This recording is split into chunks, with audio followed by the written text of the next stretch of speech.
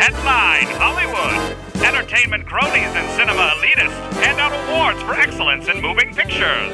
Sometimes the winners don't hold up to the test of time, so we're here in the future to tell them how they got it wrong. This is Switch the Envelope.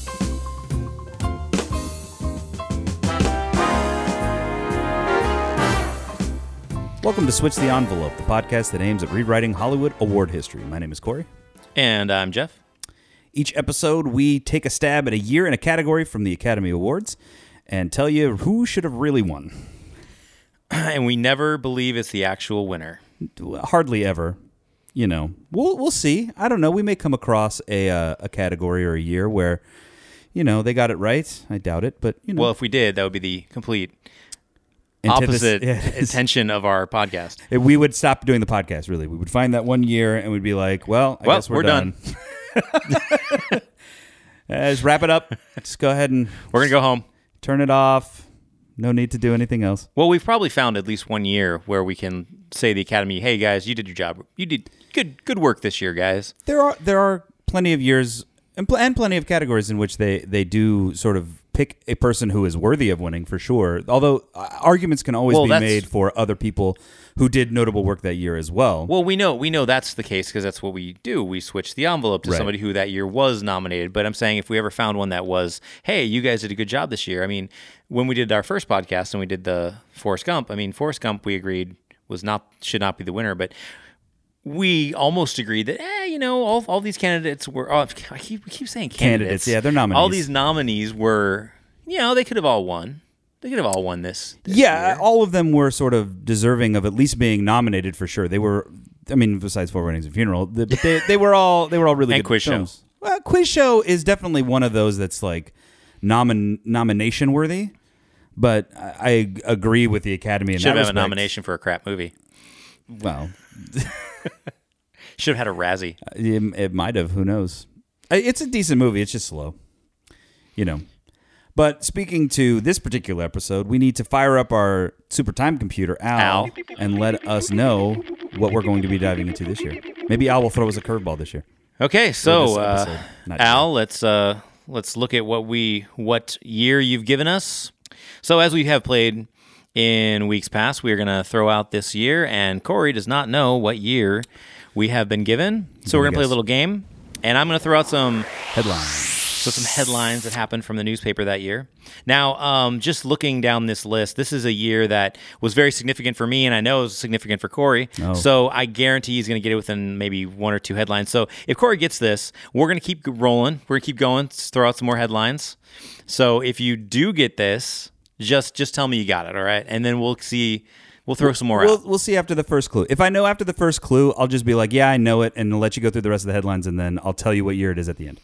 Okay, so let's see. In January of this year, the world saw the impeachment of Bill Clinton. Ooh. The impeachment of Bill Clinton for having lied about sexual relations with Monica Lewinsky. It was definitely in his second term. I know the sort of area that we're talking about. I don't think I know the exact we all know year the yet. area we're talking about. Oh, yeah. Involved a cigar. It was amazing. Also, I don't know if it was very, amazing. very gross for him to abuse his power that way. Yes. Read the Ken Starr report. Right. Okay, so I don't actually know the year. I have an idea of one of 2 years. I know it was second term Bill Clinton. I know it was like mid to late second term, but I'm not sure. I could guess right now, but I'll wait till the next. Okay, so this is the one. This is a sad clue, but this was the this year was when Columbine happened. I know exactly what year this is. Yeah. This when I was looking up the headlines, I saw this year. I was like, oh shit! I would if you were asking me these questions, I would be like, as soon as you said Columbine, I'd be like, I know the year. This was like you mentioned at the top of the show. This is a very sort of impactful year. Very I know exactly where I was when that was happening. It was April 20th of this year. Mm-hmm. Oh man, it affected. It affected, because we were relatively the same age as the kids that were involved in Columbine at the same time. Yeah, I was in high school when this happened. Yeah, so it was a real heavy moment in history. that stuck with us. So we'll keep going just so anybody listening can kind of play along. So the impeachment of Bill Clinton happened this year in January, and then in April was Columbine. Yep. This year, a notable death was Stanley Kubrick had passed away. Now Stanley Kubrick died in that year. Stanley Kubrick died that year. Actually, I had no idea that Stanley Kubrick died this year. You should have mixed up those clues. Yeah, I did. Now, I would have known from this because I remember when this movie came out. The Blair Witch Project came out this year. Yeah, the Blair Witch Project came out because I remember them coming up to present an award at the MTV Video Music Awards, and I remember Chris Rock coming up and saying at the music awards how much everybody had made and how much they had made the Blair Witch Project for. Oh, yeah. And his joke was they only made it for like $11 million. And he said, someone's walking around with $10 million. And I can't remember the exact amount, but that was basically the joke. You know what? I bet a bunch of that money went to their marketing campaign. Do you remember the marketing campaign for Blair Witch? No. They had a whole website. Oh, yeah. It was like a countdown or something? No, it wasn't even a countdown. It was like the entire history of the Blair Witch and these tapes and all that kind of stuff. That was before like the social media. That was before the internet was. I mean, the internet was there. Yeah, but it was like it was essentially like a GeoCities site. Yeah, you know, Angel Fire. And yeah, like everybody sort of took it as fact. You're reading this off the internet. And it's this story of this whatever, these mysterious things Al Gore happening. Had invented the internet, right? With the CIA, exactly. Before his boss started diddling interns. Yeah, and but the Blair Witch, they were so detailed in their backstory and all of the history that looked real, and they had photos and like all of this documentation. But it sort of captured the imagination of everybody, especially us teenage types. Horror films cater to young adolescents anyway, but then when you add all this backstory and everybody thinking it's real and stuff, and the whole crux of the movie is that it's found footage. I think that's the first time I remember found footage happening.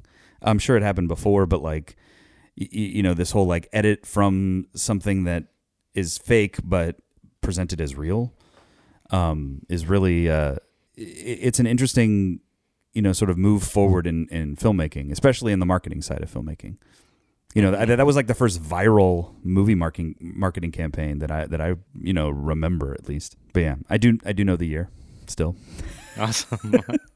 And then the last thing I'll say is it's the year of Y2K. Yeah, well, there you go. It's 1999. We're gonna party like the Prince song. So yeah, it's Y2K.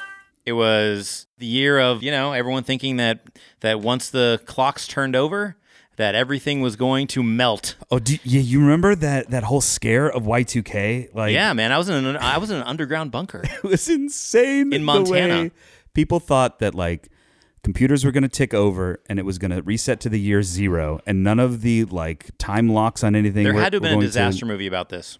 What was the Y2K movie that year? I don't remember like a theatrical released movie about Y2K specifically. Well, I do remember that they had Entrapment came out in 1999. Entrapment? That utilized the Y2K craze because that's when they stole money. They used Y2K as a way to steal money because the clocks would be changing over, and they took like 10 seconds or 15 seconds to steal money from the bank. That was the point of the movie. Okay. Now looking back on it, it sounds kind of stupid. Yeah, that does not hold up to time. That would get one less finger on our metric, for sure. Well, I mean, at the time, it sounded like a good idea. I mean, and that was a great movie, except for the fact that Catherine Zeta-Jones was banging Sean Connery. Yeah, that's less than blue. I don't understand. Although she married. That's true. Yeah. I mean, it is sort of like it's feasible given her own history, but like Hollywood often casts older males with younger females, and it's kind of gross. But usually the older males they cast them with are Sean Connery. Well, Sean Connery is a bit of a misogynist tool himself, but they cast him with Sean Connery, and they cast him with who else is one of the older males that is always cast with younger hot women. Well, I mean, like Nicolas Cage. Is he in that category already? Yeah. Well, I mean, like your favorite movie Next. He's paired up with Jessica Biel. It's not my favorite movie. It's just not a. I'm saying it's not a bad movie. It is. Wait, it's a terrible movie. It's a bad movie, but it's a good movie until the end. That's what I've always said. Is that it's a good movie. You're with it I'm with it, and then it gets to the end, and then it just falls apart. I understand. I mean, it's so yes, it is a terrible movie. It's pretty thin the entire way, but it's engaging, I guess, to a certain extent. In that, like, the premise is interesting that he can like predict the future for 60 seconds. But it's Nicolas. It's like a 40-something Nicolas Cage paired up with young, hot 20-something Jessica Biel. Yeah, and it's. I don't know, like that kind of casting choice. I'm not sure what possesses Hollywood to do that. You know, like it's just kind of a weird thing that they do. But like the Sean Connery, Catherine Zeta-Jones thing is like it's a huge gap. Not that I'm ageist or anything. Like, old people need to fuck too, but like that's a common thing in Hollywood movies. It's rare to see a woman who is older be used as a sex symbol, except for Helen Mirren. For some reason, Helen Mirren is used as a sex symbol. In Red, she is used as a sex symbol through that whole movie. And good on her, man. She gets away with it. I've got where other women are not. I don't know. Other women in Hollywood aren't allowed to be that way. I'm just saying, like, I got it bad for Helen Mirren. Man, I would have so much fun with Helen Mirren now. Not even that, man. I would have the best weekend with Helen Mirren. Oh God, that's so gross, man. Yeah, Helen Mirren. Who, she's way sexy. Through all eras of Helen Mirren. Should I get some ice cubes, man? I'm getting a little warm over here. Am I turning red? I think I'm turning. You're turning red. Yeah. You're turning red, man. All right, but we're talking Helen Mirren. I love me some Helen Mirren. If you're listening to this and you don't know who Helen Mirren is, please Google Helen Mirren. Oh, and Helen Mirren, if you're listening, I will leave my wife.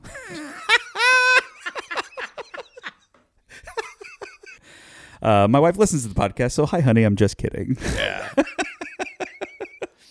All right, so going back to 1999, let's take a look at the highest-grossing movies of 1999. How about that? All right, let's go. All right, starting at number 10, the aforementioned The Blair Witch Project. Yes. Again, somebody's running away with more than just $10 million, Chris Rock. That movie made $140 million at the box office. That's ridiculous. Yeah. That movie is... I didn't see the point of that movie. Again, like... It was also sickening to watch. It was hard to watch. You know, not to be topped. I had to take a Dramamine to watch that movie. It was not. I had the little wristband. Get some ginger candies. Ginger candies. Yeah. It was not really like there wasn't a movie past that was more vomit inducing in theaters just from the shaky camness than Until Cloverfield came along. Remember Cloverfield? Yeah. Yeah. So like that was the next one where they like upped the ante of shaky cam, and there were people vomiting in theaters because they just got so motion sick watching the movie. That's so weird to me to like watch a movie and get motion. I don't get motion sick at all, so it's kind of a foreign concept to me. So that's the Blair Witch Project. Number 9, Runaway Bride. I think that's that is Julia Roberts. Julia Roberts and her Pretty Woman co-star Richard Gere. Richard motherfucking Gere. Yeah, Richard Emilio Gere. Is his middle name Emilio? I have no idea. Don't bother looking that up, Al. We're just going to move on. Runaway Bride was terrible. Number 8, a movie that I liked a lot. I liked this movie a lot. The Return. He wasn't The Return, but like to this podcast. Brendan Fraser. In The Mummy. Oh, fuck. I love The Mummy. Yeah, The Mummy's a real good great movie. It's a real good movie. Not an Oscar caliber movie, but a really good movie. That's a fun movie. Really fun time at the movies. Especially this first one. By the time they get to the Scorpion King, it kind of loses its wheels. I didn't watch Scorpion. They had added The Rock, and that's before The Rock was a good actor. Yeah, I'm not a fun actor. There's also I would put him in the good category. There's some really terrible CG when you get to the Scorpion King stuff. That's god awful. But The Mummy has pretty subtle CG. I'm remembering. I don't know. I haven't seen it very. When the sand comes up and the mummy turns into the becomes into a face. Yeah, and like the mummy, his face being like it's not deteriorated. When you go back and look to it at it now, it still looks like dated, but still, who cares? I mean, it was fun. It still is. Real fun movie. Then Big Daddy, the Adam Sandler vehicle. That's one of the few Adam Sandler movies that I actually enjoy. It's one of the better ones. Yeah. I would agree. Those kids are very, very charismatic. That the twins that play his son. Yeah. They're very cute. And Joey Lauren Adams. Doesn't that kid Lawrence play? Adams? Lauren plays Adams? Ross's son in Friends, I think. The twins or whatever. Yeah, that ends up being Ross's son and friends. Huh. Well, they also went on to have a illustrious Disney Channel career. Yeah. As The Sweet Life of Zack and Cody, where they didn't have to be playing the same part. Next up is Tarzan. I'm guessing this is the worst Disney animated Tarzan. Is that the animated version? I believe it is. Worst animated Disney film. Yeah, I mean... Great soundtrack by Phil Collins. I was about to say, not a lot of kids were super hype on the soundtrack by Phil Collins. Come on, In the Air of the Night. I don't believe that made it into the film, but you know. He was like sizzling to bacon. Number 5. Now we're getting into sort of the movies that I remember seeing specifically in 1999. Austin Powers, The Spy Who Shagged Me. This would be the second Austin Powers movie.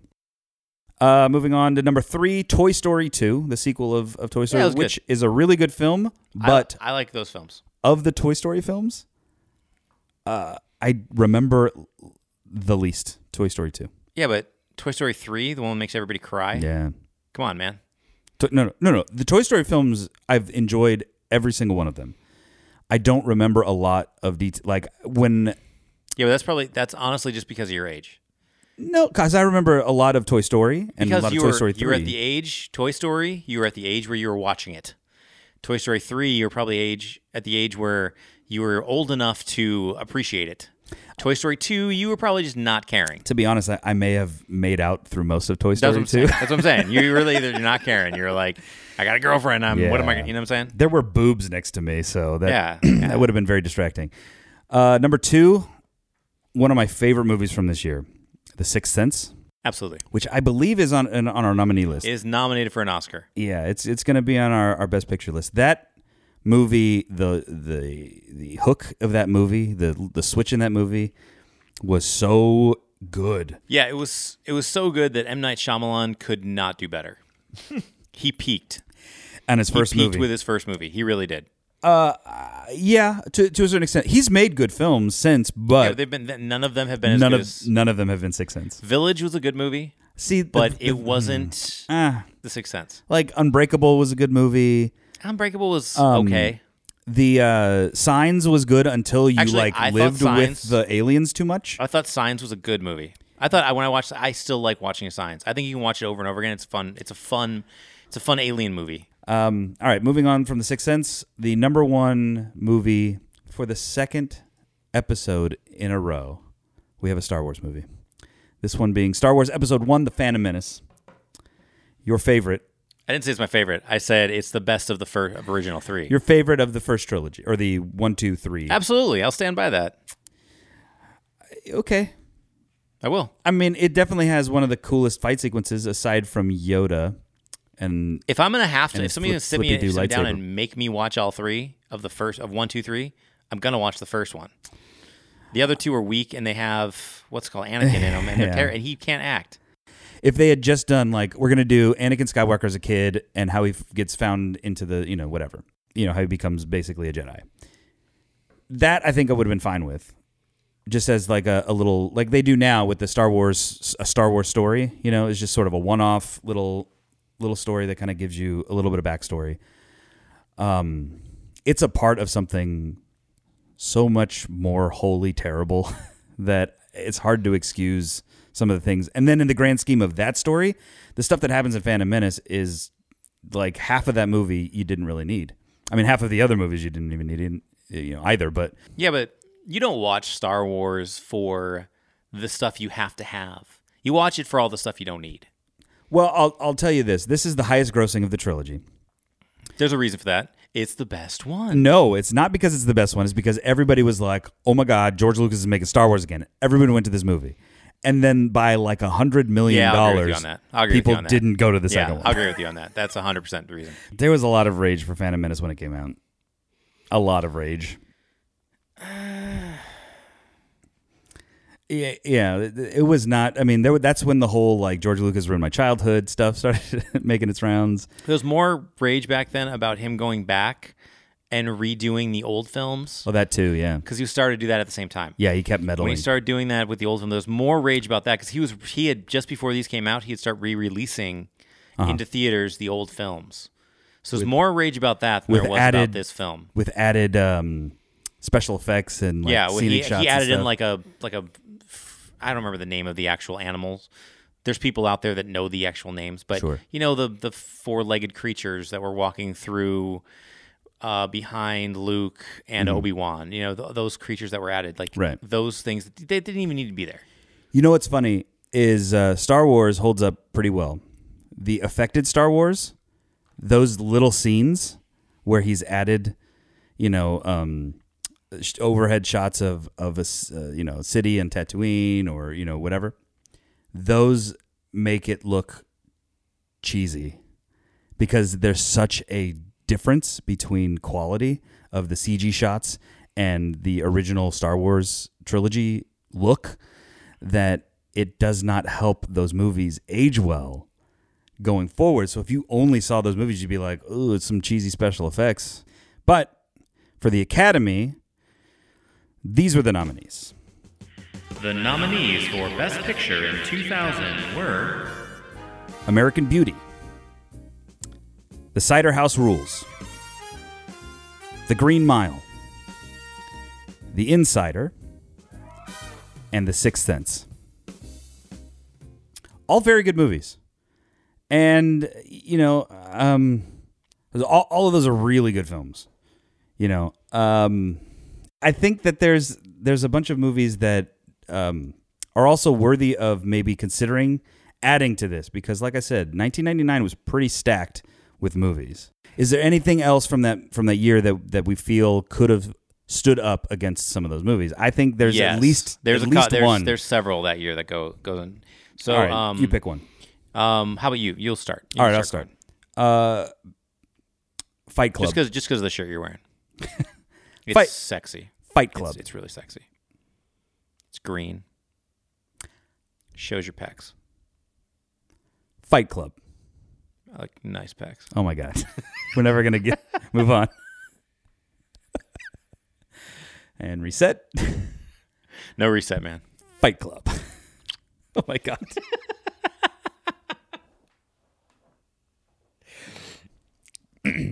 Stir of Echoes.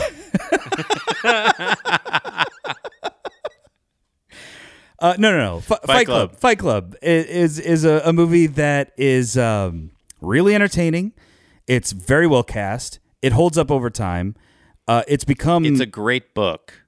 It's a great book. The filmmaking part of that movie is really interestingly done. It's a great film. It holds up to multiple viewings, and it's definitely one of those that I would recommend. So I think it could have held its own in that category. I'm surprised that it wasn't even, in consideration. I agree 100% that Fight Club should have been in there. I think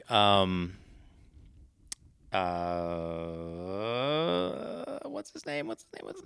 Edward Norton. Edward Norton. Thank you. Edward Norton and Brad Pitt. Actually, I think Brad Pitt was actually better than Edward Norton. They were both really good. Yeah, but in that movie, I mean, Ed Norton is a an Academy Award guy. Sure. He's the guy that you would think that would be that. Brad Pitt makes that. Pitt makes that movie. Yeah, absolutely. Edward Norton is the straight guy in that. I mean, Brad Pitt is the movie. In fact, I would go and watch that movie right now. It's such a good film. It is such a good film. Yeah, like I would watch that any day, anytime. Like, yeah, let's get into some Fight Club. And I let my kids watch it. Especially when he shoots himself in the head at the end or in the mouth. So, what's another movie? You got one? One of the best acted and one of the best scripts from this year was Wild Wild West.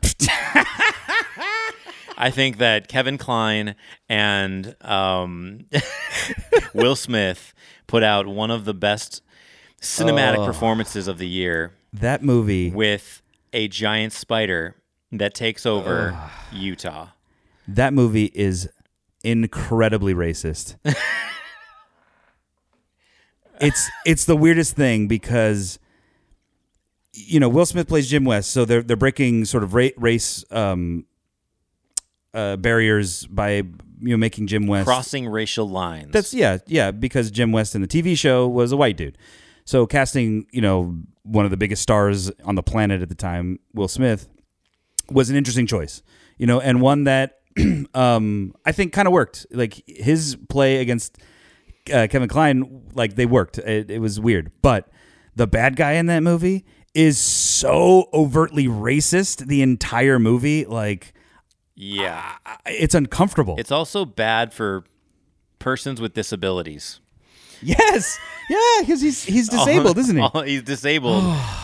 Professor, is his name Lovejoy or Professor Loveless? Professor Loveless. Yeah, it's and then not a good look.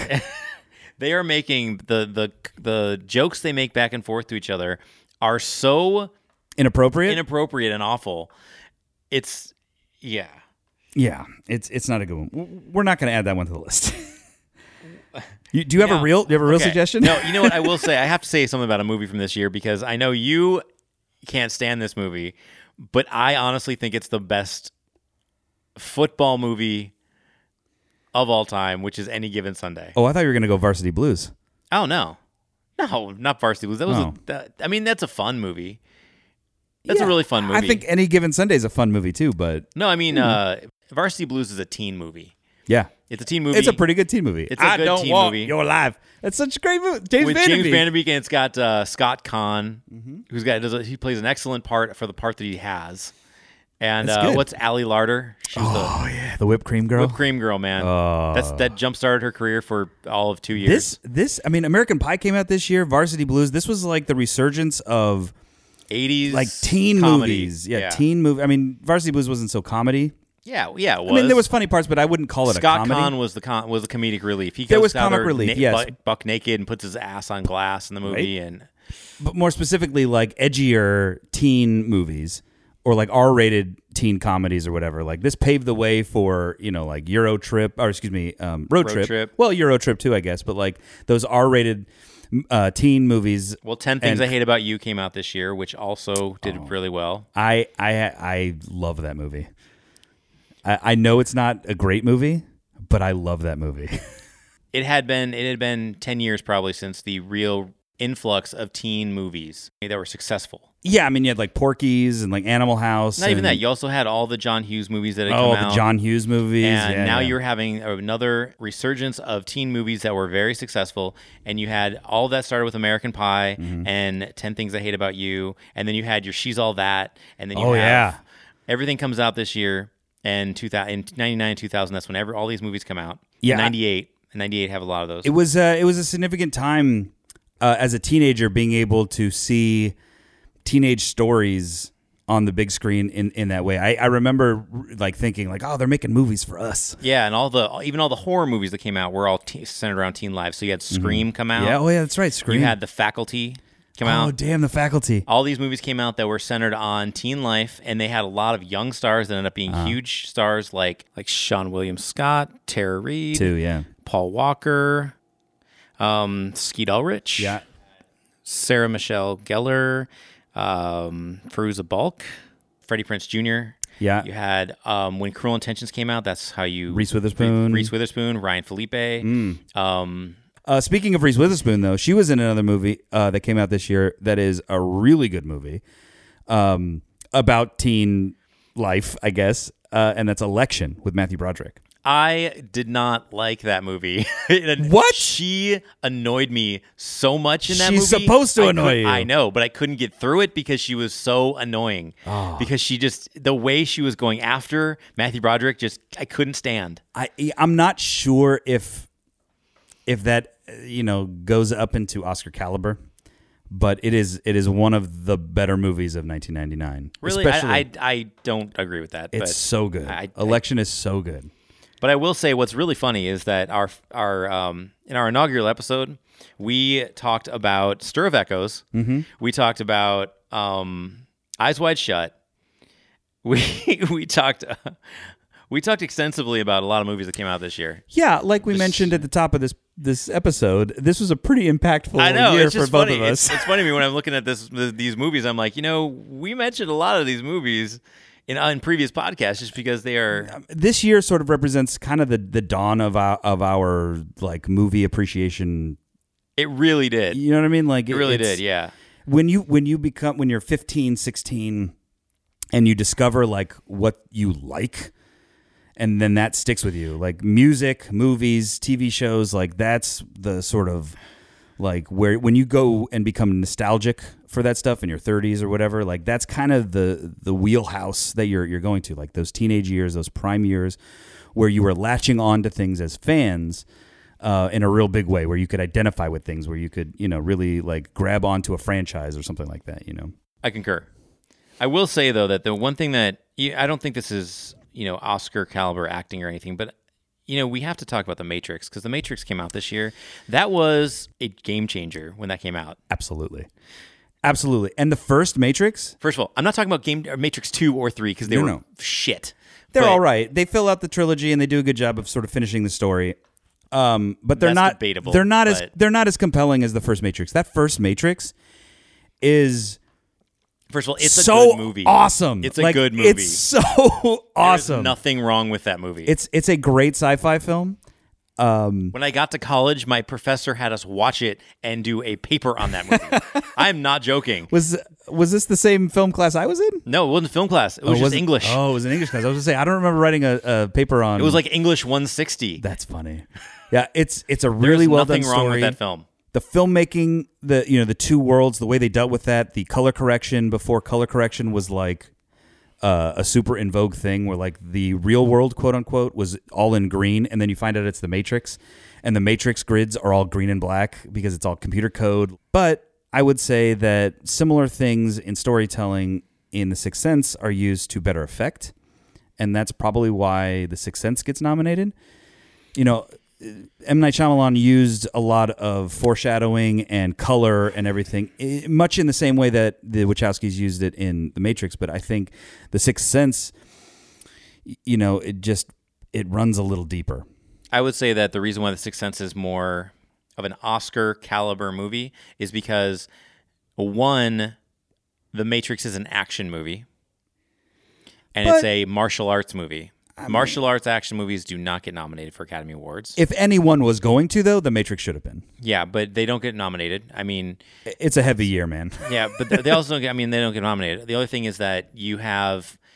Keanu Reeves is the star of that film. Uh-huh. If you had a actor who was a little more Oscar caliber in that part of Neo, you're going to have Oscar contention, because they're going to be looking at the film in a more serious way.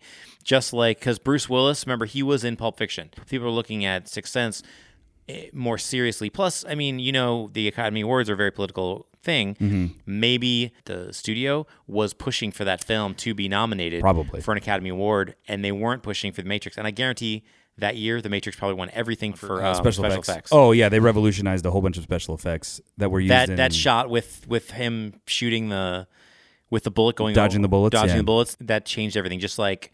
Crouching Tiger, Hidden Dragon, changed everything. Yeah, no, I agree. It was definitely a leap forward in sort of film advancement, especially in special effects, and ways to tell a story, and I don't know if it was better than Galaxy Quest, which came out this year. I love Galaxy Quest.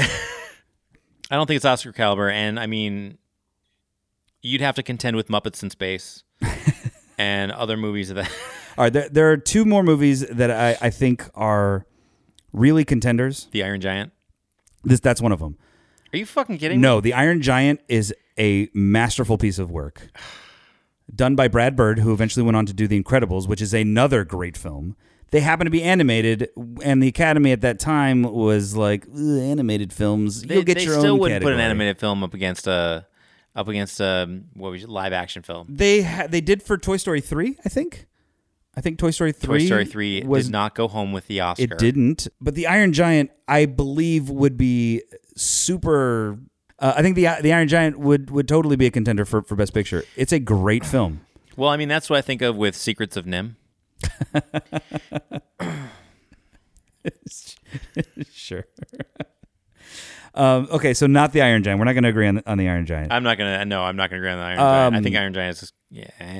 The last one was a toss-up in my mind. It was either Being John Malkovich or Man on the Moon. I'm not the biggest fan of Being John Malkovich as a movie, but I think it is worthy of saying it's one of the better motion pictures of the year.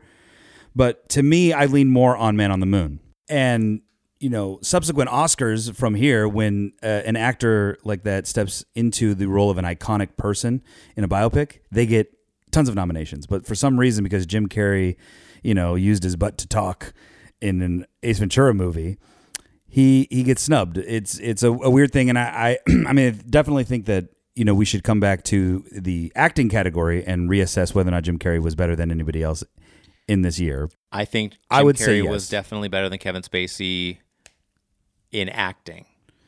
But we're not doing acting today. We're doing... But I think that Man on the Moon should be included in our metric. So make sure that criticism. Remember when we go, we will. I think Man on the Moon was a good movie from that year. It's a fantastic movie. I think we need to make sure that we are judging it on the merit of the movie itself, not just on the acting. Because I do. Sure. I remember when Jim Carrey was in that movie, and I remember how fantastic his acting was. Mm-hmm. But I thought the movie was a little slow for me. So I can see where that happens. I mean, at the time, I was pretty obsessed with Andy Kaufman and playing basically pranks on the American people, which was not always something that people understood. That's ever more the reason to do a movie like this, to sort of give you more context into his life. Let's get to the metric. Let's get through it. And we'll judge Man on the Moon based on the other films that were nominated at the time, and we'll see if it holds up to the other films. And I think also adding Fight Club. Yeah, Fight Club. Those two movies. So Fight Club and Man on the Moon just added looking to at those these two films, Fight Club, hands down, better film than Man on the Moon. It's a different film. But we'll see. We'll run it. We'll run it through the test. We're comparing all these movies as Academy Awards, and are they the best film of that year? And when we compare them all together, we have to see whether Fight Club stands up to Man on the Moon, how they are. And I just, knowing our metric, I think that Fight Club is going to stand up. So what our metric is, for those of you who have not listened to us, and if you haven't listened to us, then shame on you, because you are missing out on a fabulous array of wonderful conversation and gentle, heavy petting between Corey and me. The Switch the Envelope metric is based on 5 characteristics, or fingers as we call them. In order for a movie to be given a 5-finger rating, our top rating, it must have all 5 components, or fingers. It must be timeless, have a compelling story, be well cast, hold up to multiple viewings, and be a movie that you would recommend to a friend. Those are the qualifications for our rating system for our movies. Let's go ahead and get into these nominees. I want to start with Cider House Rules. The Cider House Rules. Okay. I actually think Cider House Rules is the weakest of this. It's the strongest movie for an Academy voter. It has the most gravitas. Oh, for an Academy voter. Yeah, for Academy Award voters, because it's the traditional one. It doesn't push any boundaries except for the fact that it's about abortion. But because that's a hot button issue. Yeah, it's it does deal with taboos. But then he finds himself on a cider farm, Yeah. Where the cider house rules. It does. So, in my opinion, I think that Cider House Rules is probably the weakest of the movies for us. All right. So the Cider House Rules. Take us through the metric. I think it's a timeless movie because it approaches a political topic that right now is currently a hot button issue. Mm-hmm. In America right now, we have people debating a Supreme Court justice. So I think this is always a hot button issue ever since Roe versus Wade. It's timeless, yeah. I think it's a compelling story. I think it is very well cast. It's got Michael Caine. Michael Caine, right? And Tobey Maguire. It's got Spider-Man in it. There's a Marvel joke in there with Michael Caine and Tobey Maguire, but Marvel DC, and DC yeah, joke getting together, making some apple cider. Exactly. I would not recommend this movie, and I don't think I could do multiple viewings of this movie. I've seen it multiple times. It's good every time I've seen it. When it was up for rent, went to Blockbuster and got the Cider House Rules because we liked it in the theater. You went into Blockbuster and made the conscious decision to rent Cider House Rules? In 1999, yes, absolutely. When you could have rented, like, American Pie. Might have done that as well. Cool.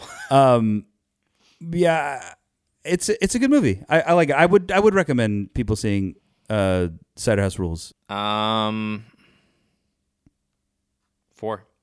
It's a 4-finger score. 4 fingers for Cider House Rules, which I would probably is right where it needs to be. Okay, that's pretty high, actually. On our metric, that's pretty high. Academy Award nominated films, I think, should really be 4 and 5. I think we gave Driving Miss Daisy 3. We might have, or 3.5. I actually think Driving Miss Daisy is better than Cider House Rules. I disagree, but that's why we run it through the metric, man. Yeah, I mean, it's totally unbiased and scientific. Next movie, Green Mile. The Green Mile. Okay, The Green Mile. Let's see here.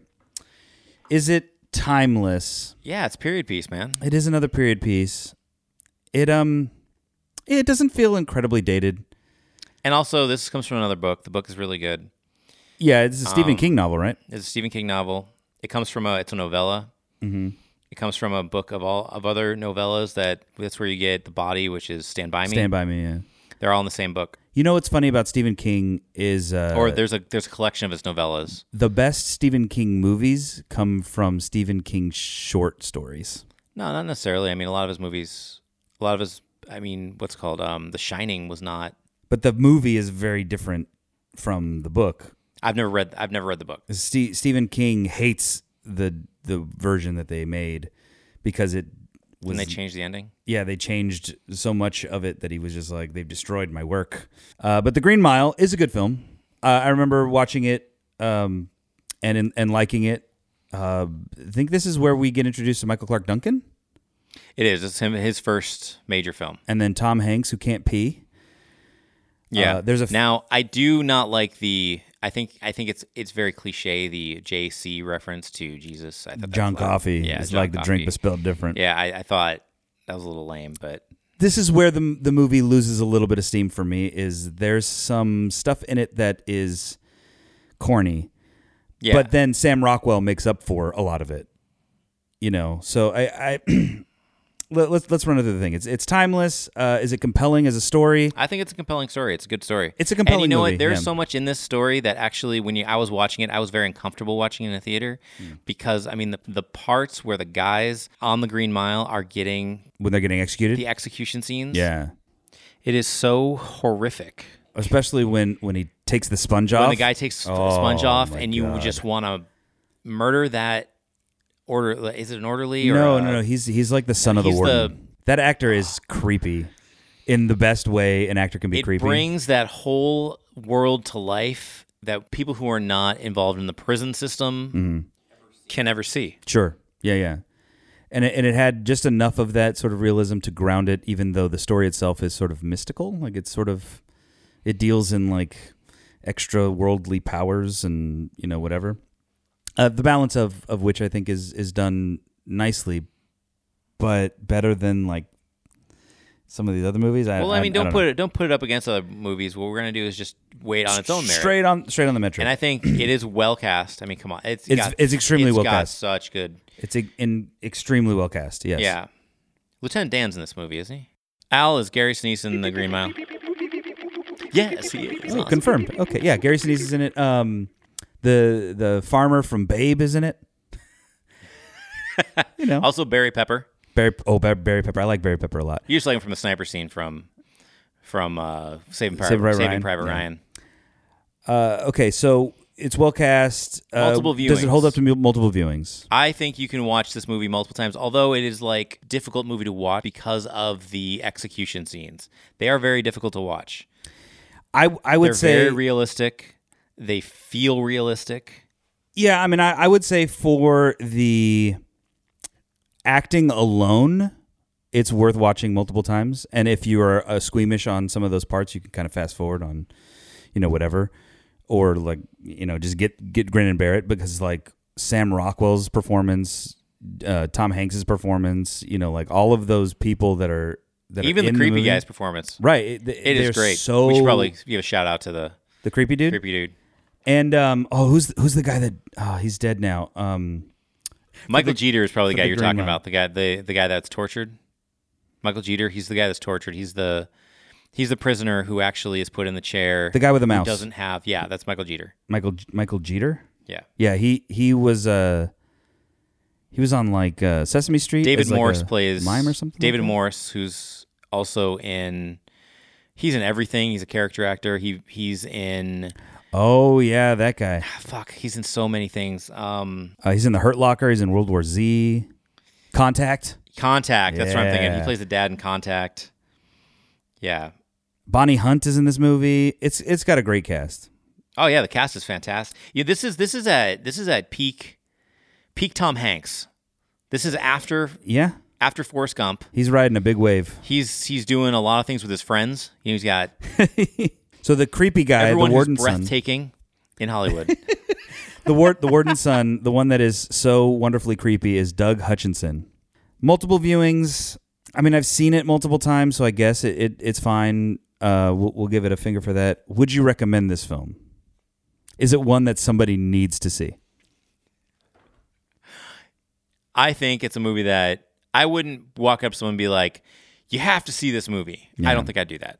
I don't think I would. It doesn't compel me to go to people and tell them they have to see it. I would agree with your assessment. I do have to say, there's an actor in this movie that we have to mention. You love this cast. John Polito is in this movie, and the reason nobody even knows who this guy is, but I have to tell you, man, he's the bad guy in The Rocketeer. I thought that was the Sorvino? No, what's his face? The James Bond? Yeah. Oh god damn! Why is his name escaping me? The British dude. I thought it was the British dude. It is.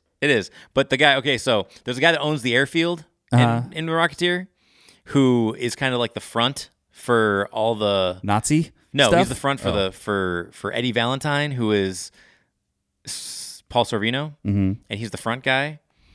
And that front guy gets like folded in half by the Nazis. Oh yes. And that's this guy. Oh, fun times. And I've never seen him in anything else, and he's in this movie. So I had to throw it out there, man, because it's The Rocketeer. The Rocketeer is awesome. Snubbed. Yeah, that's Jennifer Connelly. Guaranteed it was snubbed. So the Green Mile gets 4 fingers. 4 fingers. So just like Cider House Rules, 4 fingers. I'm Moving feeling on, good about the chances of other movies here. Yeah, moving on to The Insider. The Insider was on this list? Uh-huh. Oh, man. It's a Russell Crowe vehicle? Yeah, you know what? That was actually good Russell Crowe. It's a good movie. That's before he did Master and Commander. That's good. That's good Russell Crowe. This is just after L.A. Confidential. It's a good movie, but it's also a boring movie. It's a really good movie, though, man. Yeah. It's a good... It's good, but it's boring. But I'd say the same thing about Man on the Moon. I mean, I'm not comparing this one to that one, but we'll get to Man on the Moon. But like, you know, it's one of those movie. It's a Tom Clancy movie. It's a dad movie. I like it.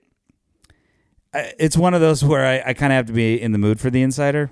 You know, like otherwise I'm not going to want to sit through like the doldrums of it to get the payoff. But you know, it's fine. It's better than fine. It's a good movie. It just, I don't know, run it through. You know, I have to say I don't really think it's an Oscar movie. The Insider? Yeah. Well, run it through the metric anyway. It was nominated. Timeless? No. Yeah. I mean, this to me is a series. It's part of us. Yeah, it's part of it. To me, this could be now. If this came out now, this would be a Netflix show. It would be an awesome Netflix movie. Show. Yeah, which would be a great one. These same actors would probably be in it. Maybe they'd be probably making the same quote they get. Maybe, yeah. In this movie, but this is a TV drama or a HBO movie. This is an HBO movie to me. So not super timeless. Compelling story, That's what I'm saying. It's a story you'd see on a Netflix movie. Yeah, I mean, or an HBO story. It's compelling enough. Like I like the movie when I see it, but again, it's kind of boring. So I don't, maybe like a half point. So you can't call it compelling and say it's boring. If it's compelling, it means it keeps you engaged. No. So like, of other movies that are like this that sort of like, I guess it's like a political thriller, right? It's not very thrilling. So you can't say it's compelling. So not compelling. It's not really timeless. It's not really compelling. It is well cast. I'll give it that. It's Pacino and frickin' Russell Crowe. It's very well cast. Does it hold up in multiple viewings? No. Oh, this poor movie. This movie's gonna get the finger. Oh, we're gonna give this movie the finger. This movie. You know what? I'm gonna say a half point for multiple viewings. Oh, don't even do that. Just don't do that. You cannot feel bad for the movie. I don't want to give this movie the finger because it's better than getting the finger. Eyes Wide Shut got the finger. This movie is better than Eyes Wide Shut. At his big ass mansion, watching himself on any given Sunday right now, thinking these assholes. Thinking that was a terrible movie. He does not. He does not care. He got paid. He got paid either way. That's true. But like I said, I have seen the movie a couple times and been equally as bored and enjoyed the both times. You know, like it was fine. You are much more willing to forgive these movies than I am. It's a better movie than Eyes Wide Shut. I just don't want it to be the same as Eyes Wide Shut. Like that's reserved for like really shitty. We never movies. actually put Eyes Wide Shut through a metric. We didn't, but I guarantee I would it gets say a finger. Eyes Wide Shut would be a 0. Honestly. We can put Eyes Wide Shut on this because it's a Kubrick. But it's funnier to give Eyes Wide Shut the finger. And would you recommend this? Nah. 1.5 fingers. 1.5. You know what? I can't give the finger without giving a little bit of a half. A little bit of a half finger. All right, 1.5. 1.5 fingers. Oh man. All right, The Sixth Sense. Is it timeless? Does it hold up over time? The problem with The Sixth Sense is it a great movie when you already know the ending? Not really. It's not. Because not really. And that goes also to timeless because is the movie timeless? It is timeless. When you see it for the first time, if you saw it now or you saw it back then, like if you're introducing it to somebody else, they would be like, "Oh my god, that was an amazing movie." Think of the genre. It is in a genre of suspense and even horror thrillers. Sure. It's in that genre. One of my favorite all-time movies is The Bad Seed. Okay. That movie, black and white, old movie. It's a black and white movie and you watched it? I'm not as cynical on, in my movie watching as I portray. Oh, okay. But Bad Seed is a great movie. That movie holds up now. I can still watch that movie because it is just as damn creepy when I watch it now, knowing the ending and what she does in that movie. So The Sixth Sense. So Sixth Sense is that just as timeless because you have to apply that feeling. The end isn't quite as meaningful, but the rest of the film is. There's moments in that film that still make me jump, even though I know exactly like the very, what's gonna very happen. end of that film when he's telling his mom that he can see dead people, and he's standing next to and she says, "There's a car accident up front." Yeah, I know. She says, "I know." She's standing right next to you. Yeah. That is the creepiest part of that movie. I just got chills. Me too. Talking about it. Me too. Right now. There's a few jump scares in that movie that still get me every time, and I know that they're happening when he's in the bathroom. No, he goes to the bathroom in the middle of the night, and the ghost walks by the bathroom door. Oh yeah. There's a music swell that's a jump scare, and it gets me every fucking time. And then when the girl grabs his foot when he's at the funeral, yeah, that gets me every time. Like, so the movie works on all of those levels through multiple viewings. The ending is just weakened by you knowing that Bruce Willis is dead the whole time. But I would also argue that going back and watching it a second or third time, now, I've knowing seen this that movie information multiple times. Yes. That's why I'm torn about the multiple viewings thing, because I have watched it multiple times because it's a great film. But so maybe we don't. Oh, I don't know. Maybe we give it half points on multiple viewing because it is weaker. Half point on multiple viewings, I would say. Half point on multiple viewings, but still timeless? No, I would say, dude, you know what? It fulfills the category because we've both seen it multiple times. And I would go watch it another time. All right, multiple viewings. Because it still makes you jump. It does. Still makes you jump. Every single time. It's well cast. It's very well cast. Toni Collette, Haley Joel Osment. Joel Osment is the best part of that film. He's so good. And frankly, what's it called? Wahlberg. Donnie Wahlberg. Donnie Wahlberg in the beginning. Oh, his shining moment. My gosh, that is as a little cameo piece, like one of the more effective emotionally, that you'll see in cinema. It's crazy good. A compelling story of absolutely. It's a well written story. And would you recommend it? If somebody hadn't seen Sixth Sense, absolutely. I'd be like, you are a idiot, and I'm not going to tell you the ending. You got to go watch it now. And I want to sit there with you while you watch this movie. And I'd be like, you got to put on noise canceling headphones right now until you get home and see it, just in case someone tells you the Don't ending. even Google it. It'll ruin it. So yeah, I mean, yeah, it fulfills all the needs. It's timeless. It's a compelling story. It's well cast. Multiple viewings. And then would you recommend it? Yes. So this is a 5-finger movie. 5-finger movie, The Sixth Sense. Now, if anybody's listening to this and they don't agree with that, fuck off. Moving on to American Beauty. American Beauty won this category. They are the Academy Award winner. Now, have we gone through all of them? This is the last nominee, and so then we're going to tack onto it Man on the Moon and Fight Club. Yeah, but we've already gone through all the nominees, and now this is the Academy Award winner. This is the winner right here. Okay. American Beauty. Now, I absolutely love this movie. I got every person that I could. The year that this came out, I got every person I could to watch this movie. Really? Based on Ralph Garman on K-Rock. That's a local LA radio station. His review of this movie was so good. I went and saw it that weekend. And then after seeing it, I thought it was so good that I told every single person I knew to watch this movie. To watch American Beauty. Yeah. I thought it was so good. It's a really good film. And the Academy fell in love with it. The Academy nominated this a fuck ton. I think most of the cast won or was nominated. Or it was at least nominated, yeah. It's a really tight film. The story-wise. It's also kind of funny. It's got some comedic parts. It's got some really sort of off social parts to it. This movie is sort of about like breaking the expectations of the mundanity of life. Is that a word? Mundanity? I don't think mundanity is a word. It's about breaking the monotony of life. Yes, it's about breaking the expectations. It's about the danger of monotony. It is about the dangers of monotony and sort of breaking, free from that. And when somebody is brave enough to sort of break free from that and like live their best life, and it empowers other people to also find the beauty in the mundane. It also makes people fearful of somebody who is living free. Right. That's also another aspect of this movie. It's a great theme, that runs through this movie, and I think that helps make it timeless. Because those themes don't change through time. Right. However, pushing against those stigmas. However, it has a very creepy vibe in this movie. It is a guy who is fantasizing about a 17-year-old girl. Yes. It's very creepy. It's uncomfortable. It is also a military dad who is fantasizing about his neighbor. Yes. Who is a man.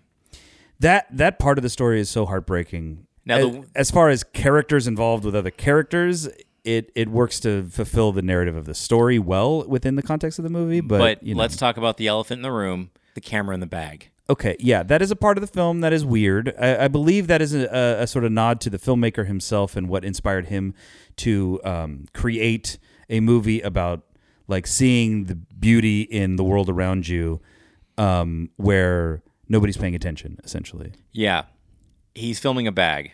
Well, he's filming the way that something is floating along in life. He's filming a fucking bag. It was a bag. And I understand your scorn. But it doesn't take away from the overall film for me. But yeah. Now, it did lead to a lot of great parody. It did. Like it did. There's a lot. The character of him in Not Another Teen Movie. Yeah, Not Another Teen Which movie. Is one of the best parodies ever. I actually think Not Another Teen Movie, when that came out, should have had some kind of award. It might have got an MTV Movie Award or something like that. So it's timeless. Because I think Chris Evans was the star of that movie. He was, yeah. He was. Chris Evans. Yeah. It holds up to multiple viewings. You just said you took everybody to go see this movie. I've seen this movie multiple times. It holds up to multiple viewings. So it's half timeless. It holds up to multiple viewings. It's a compelling story. Cast, I think it's an incredible cast. It is an incredible cast.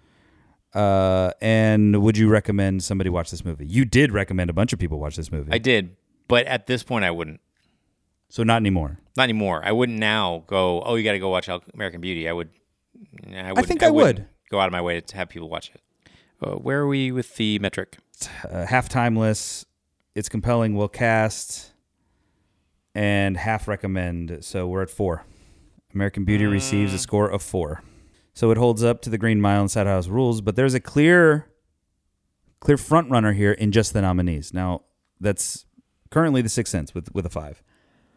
Let's see how that stacks up then against our Man on the Moon and our Fight Club, which we're adding to this list. Okay, let's do Man on the Moon. Man on the Moon. Is it timeless? I say period piece, yes. It's a biopic, yes. Yeah, I mean, I wouldn't argue against it being timeless. Okay. Is it hold up to multiple viewings? I would not watch it more than once, but I say yes. I've seen this movie a bunch of times. I honestly think this movie is a little boring. Really? I do. I think it's a little boring. Okay, so that gives it like half a point. You're not going to watch it again. I would have. I've watched this movie several times and love it. But remember, I was an Andy Kaufman fan. You are an Andy Kaufman fan. You really like Andy Kaufman. A Jim Carrey fan. And now I am a diehard Jim Carrey fan. I love everything he does. I did not like this movie that much. Okay. And I watched everything he does, even Dumb and Dumber 2. You saw Dumb and Dumber 2? Yeah. That was one of those I couldn't get. Get to. That's what I'm saying. So I love Jim Carrey, but I thought this was a little bit heavy for him. It's possible, but again, like he's doing a biopic of an icon. Will have multiple viewings. It's timeless, compelling story. It is a compelling story. Yeah, the story of Andy Kaufman is very compelling. Is it well cast? Yeah, Jim Carrey. I think it's incredibly well cast. Paul Giamatti is Bob Zamuda. Jim Carrey plays two roles kind of in this. He also plays Tony Clifton. So it's well cast. And our final one, would you recommend this film? I wouldn't. You would not recommend this film? Not recommend someone go out and see this movie. Really? Okay. Yeah, I wouldn't. I would someone totally said they recommend didn't this see film. Man on the Moon, I wouldn't go up to them and go, man, you got to go out and see this. I'd be like, All right. Well, it might be my Kaufman bias, but I would totally recommend people seeing this movie. One, for like Jim Carrey not doing Ace Ventura or something, or The Mask or something. But there's more than just that. I mean, I would actually. But two, because it's an awesome. Awesome is probably not the right word, but it's a really compelling film. Eternal Sunshine of the Spotless Mind. Another one of the Jim Carrey movies. I would that recommend that over seeing this one. Okay, that's fair. So it gets 4. Which is on par with American Beauty, The Green Mile, Cider House Rules. Okay. You know, the double halves make a whole. if we're going with math, I don't like math. And finally, Fight Club. Fight Club. Fuck. Take us through. Yeah. Okay, is it timeless? Yes. I mean, you can always fight your friends. It's such a surreal. It's movie. Also the most quotable movie. It is in history. Incredible. If you walk up to anybody and say the first rule of Fight Club is don't talk about Fight Club, everyone can finish that sentence. Yeah, it's incredibly quotable. It's definitely it's a cult film, but it's also a mainstream hit too. Like it is one of those. I am Jackson Flame's sense of rejection. The IKEA catalog stuff, the way they put all the graphics up is really cool stylistically. Mm-hmm. The sort of surreal nature in which this is told and the twist at the end, it's incredibly timeless. Yes. Also, it's the first movie I remember really being introduced to Helena Bonham Carter. Helena or Helena? Helena? Helena Bonham Carter? Helena, I think. Tomato? Tomato. Let's call the whole thing off. It holds up to multiple viewings, yes? Yeah, I still watch this movie. Absolutely. I would watch this. I'm going to watch this after we're done with this. Probably. You know what? Let's pause. Let's watch the movie. Let's come back. Hold on. We're gonna do it right now. Hold on. Let's pause this. Remain seated, please. Remain seated, please. And we're back. Damn, that was a fucking great movie. Holy shit. God, I forgot how good that movie was. It is so good. So good. Man, Tyler Durden. Is it compelling? Yes. It is compelling. I mean, it's whatever. well cast. Yes, absolutely it's well cast. I Meatloaf is in this movie. I think, honestly, that Brad Pitt is a very underrated actor. I love me some Brad Pitt. I think he's an underrated actor because he is a pretty boy. I will watch any Brad Pitt movie. I will too. If he's except on for Benjamin Button.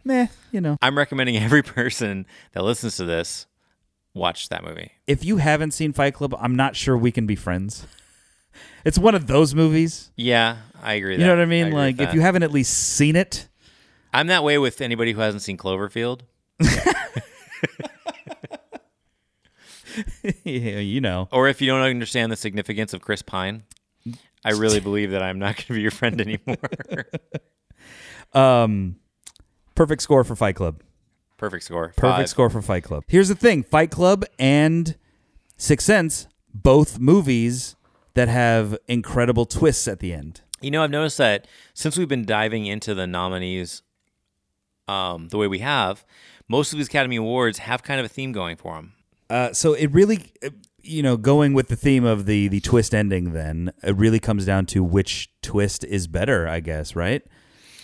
They're both fives. I think that the Fight Club ending, even if you know that the ending is coming, even if you know what the ending is, you still love the movie. It doesn't affect the story that much if you know that Ed Norton and Brad Pitt are the same person. Right. I think in Sixth Sense, it ruins it a little bit. Well, it doesn't necessarily ruin it. Yeah, it sort of diminishes the end of the movie significantly. It doesn't feel the same every time around. Yeah, I would agree with you. Yeah, I mean, The Sixth Sense, while the rest of the movie still holds up, even knowing that sort of twist at the end, the ending itself is a little diminished. The one good thing about Fight Club is that it is both a cult film and a movie that did well, and a movie that is timeless. Mm-hmm. So even though it's a little cultish, a little cult filmish, like Pulp Fiction was, that we thought that Pulp Fiction should have won, it is not just a film that is only acceptable and only liked among a few groups of people. So is The Sixth Sense. I mean, Sixth Sense is widely accepted as a great film for that twist ending. Fight Club is not as widely respected for its twist ending. I've got it. Sixth Sense is not a great film without the twist ending. Agreed. All right, so that's settled. They fucked up royally by, one, giving it to the wrong nominee, and two, by not even nominating the person the film that should have won in the first place. And I think we got to switch the envelope, man. I completely agree. Take it away from American Beauty, which is a movie that I love and was okay with it winning the Oscar. And I actually thought the right movie got it. Right. But diving back in, I have to ask myself, why wasn't Fight Club even in contention for the Academy Award? Yeah, absolutely. It's settled. We've settled it. We're going to switch the envelope. Take the award away from American Beauty, switch the envelope to Fight Club, give them the award. Sorry, 2000 Academy Awards, but you done fucked up. We're switching the envelope on you. Yeah, and if you have any issue with that, you can tweet us at Mark Maron. No, I feel good. I feel good about this envelope switch. Yes, I feel good about it. But if you do have comments, or if you think that we misrepresented a movie, you can hit us up on our Twitter at Switch Envelope, or our Instagram is at Switch the Envelope, or you can just go to switchtheenvelope.com and get connected to all of our stuff. Also, biggest thing, subscribe on iTunes and give us a review on iTunes. Yeah. Preferably a favorable one. So, get out there, spread the word, and let's try to get on that new and noteworthy section of iTunes. So now, to wrap things up, as always, we're going to dedicate this podcast to the star of the 1999 film, You Know My Name, Mr. Sam Elliott. Thank you, Sam. Thanks, Sam. You're a gem.